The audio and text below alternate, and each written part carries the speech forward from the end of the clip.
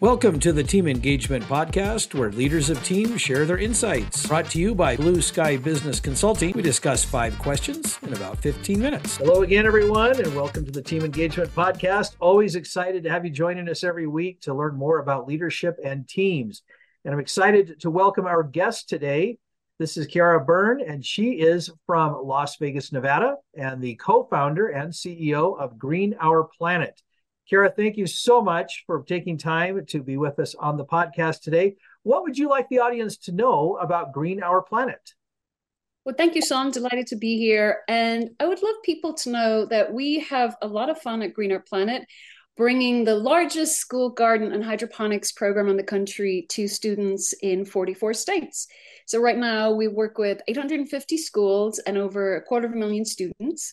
And essentially we are training teachers to be able to use school gardens and hydroponics laboratories to teach students STEM, science, technology, engineering, and math in a really fun, engaging way. And in addition, of course, because students are growing food, we want to improve their nutritional decisions. And the final piece, which is probably the most exciting thing for the students, is they write business plans for their gardens and hydroponics labs and then run farmers markets at their schools. But also we have giant student farmers markets. And the next one is here in Las Vegas in Clark County on October 25th. Oh, fantastic. Well, we're glad that you're able to do all of those things. I think it's remarkable what you're doing. Obviously, we talked just a little bit before we started the recording, but that's fantastic. So well done. All right. Well, let's jump right to our questions then. Ciara, as you've been building this organization, this nonprofit organization, is there a challenge that you've overcome that you're especially proud of? Yes, we had a very challenging time, as did most nonprofits during COVID. So understandably, we were at that point a local nonprofit, and we were working in 200 schools here in Clark County, that's across Las Vegas.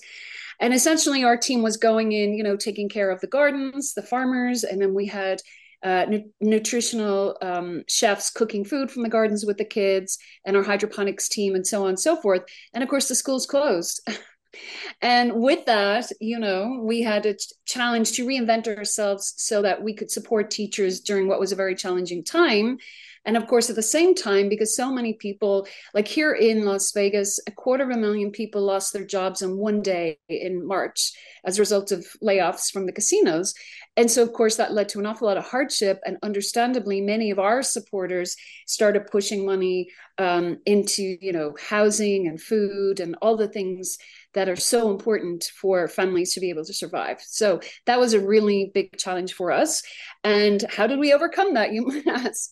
Well, we had a very, very interesting meeting, and it was, I want to say it was March 17th. I think it was St. Patrick's Day, if I'm not mistaken. We brought all our staff together and we said, okay, we can furlough. Lots of companies were furloughing.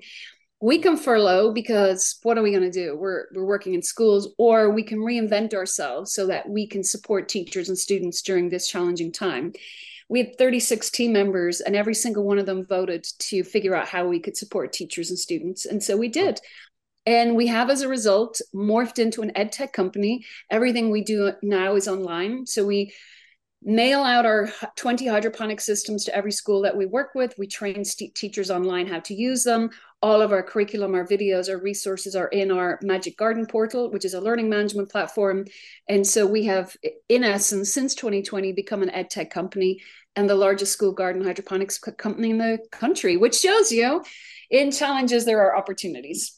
I love that. I love that you pulled the team together and everybody said, let's figure this out. I love that.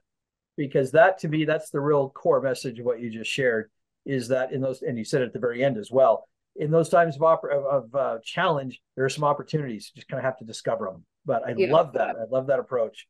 All right, question number 2, and I think that the previous answer is going to lead very nicely into this next question. But how, as a leader, how can you help foster an environment of creativity? Okay, well, the thing about me and our co-founder, Kim McQuarrie, is we're filmmakers by background. Oh, wow. So we come from an extraordinarily creative industry, and we are both very creative people, which, by the way, is positive and negative. The positives is, in times of challenging times, there are a lot of ideas flowing. And so essentially we said to our teams, well, let's look at the assets that we have as a team. Let's find out what teachers and students need, and let's see what we can do for them, if that makes sense. And so when we looked at our assets as a team, what was very unusual about us as a nonprofit was we had a small filmmaking department because Kim and I come from filmmaking backgrounds. And we had spent over 20 years working for Discovery Channel and PBS and BBC, making films all over the world. I run a company called Lion Television for many years, and we made 60 to 80 hours of TV every year for US channels. And so, and our team knew this, and we'd been making films as we were going along as a company, but we all agreed that we could start making films, sharing them with teachers, and then they could use them online because they were obviously, teaching kids online, and it worked out brilliantly. And like, who knew that our farmers could turn their phones on themselves, teach a garden lesson while gardening?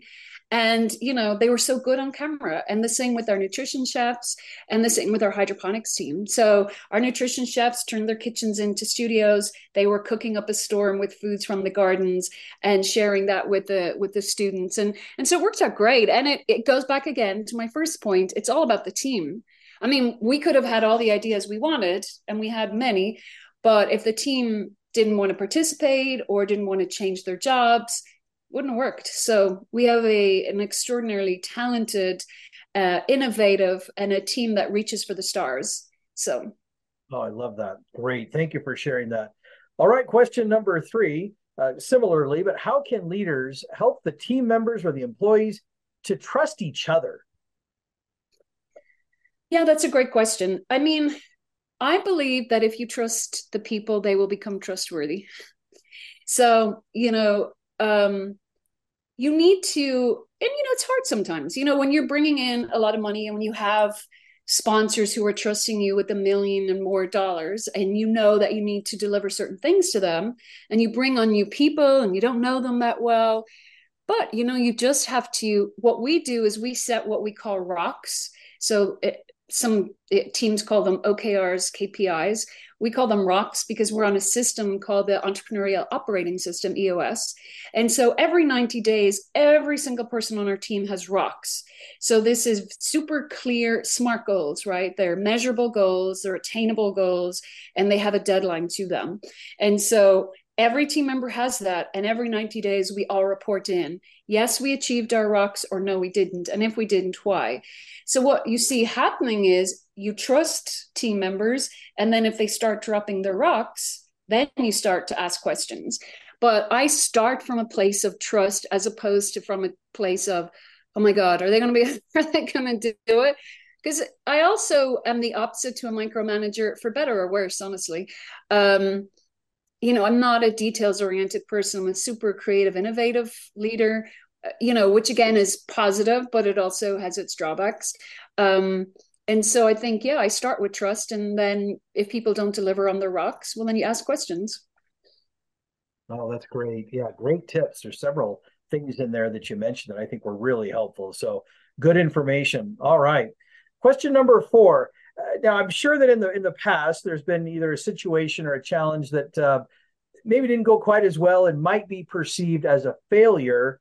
But can you share a time when you changed a perceived failure into a win? When I perceived failure into a win, well, I mean, I think the biggest one was definitely losing over half of our funding in COVID and then becoming an ed tech company. I mean, that's our biggest failure. We diminished half of our budget in a year, and then we grew over the last 3 years to, at least 4 times of our budget because of the changes that we made. So that's probably the biggest one. What other perceived failures? Well, I have in the past hired the wrong companies to do things and created a mess, or they created a mess, and then I had to clean it up. And one of those was we hired a development company to help us with an app. And that didn't work out very well. But then thanks to some ingenious team members, we were able to turn that around. So, I've made loads of mistakes. And by the way, I don't always turn them into wins. So sometimes we do, yeah. But yeah, I mean, you just have to be honest with yourself. And I think any leader, if you're making, we have this rule at Greener Planet, if you do the right things 80% of the time, it's going to be great. 20% of the time, especially in our company, we're moving at warp speed. We doubled in size last year. We're doubling in size this year. We're doubling in size next year because we perceive a great need for our programming across the country. And so if you're going to do that, we all acknowledge there will be failures, there'll be mistakes, there'll be balls dropped. Quickly acknowledge them, figure it out, solve it, and move on. So I think you don't want to have team members worried about failing. Oh my God, I want to hide that from my boss. No. Well, I love that, because there's a confidence that we build up when we do have what might be called that perceived failure. But we have that confidence going into something. And just as you said, even if there is a perceived failure, we know we can accomplish it. We know that we can get past it. We can figure out a solution, get around it, whatever it takes.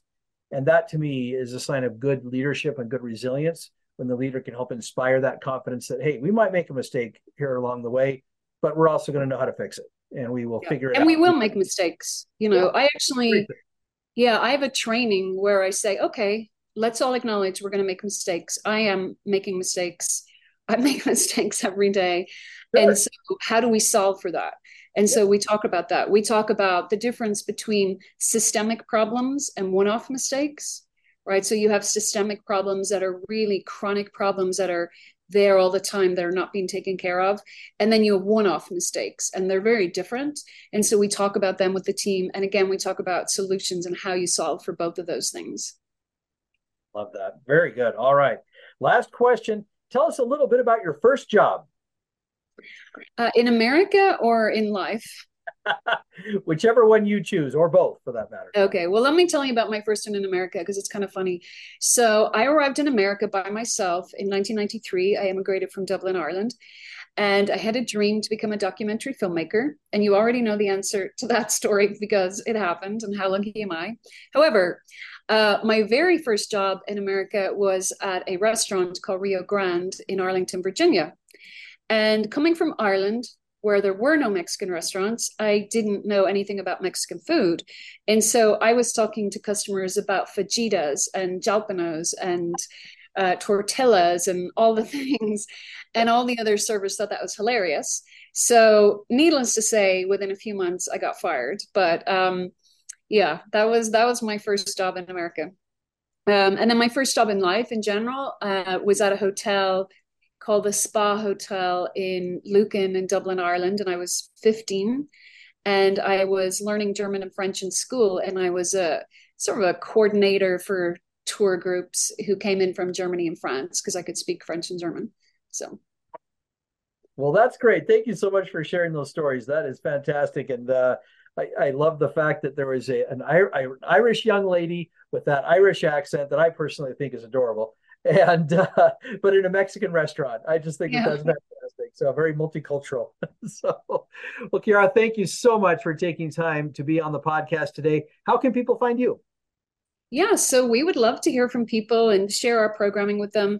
You can find us at www.greenhourplanet.org. And if you're in Las Vegas, please do come to the Farmers Market at the Clark County Government Center on October 25th. There'll be over 400 kids selling fruits and veggies from their gardens and hydroponic systems. Fantastic. Thanks so much. Again, appreciate your time. And thanks to everybody for tuning in and watching or listening.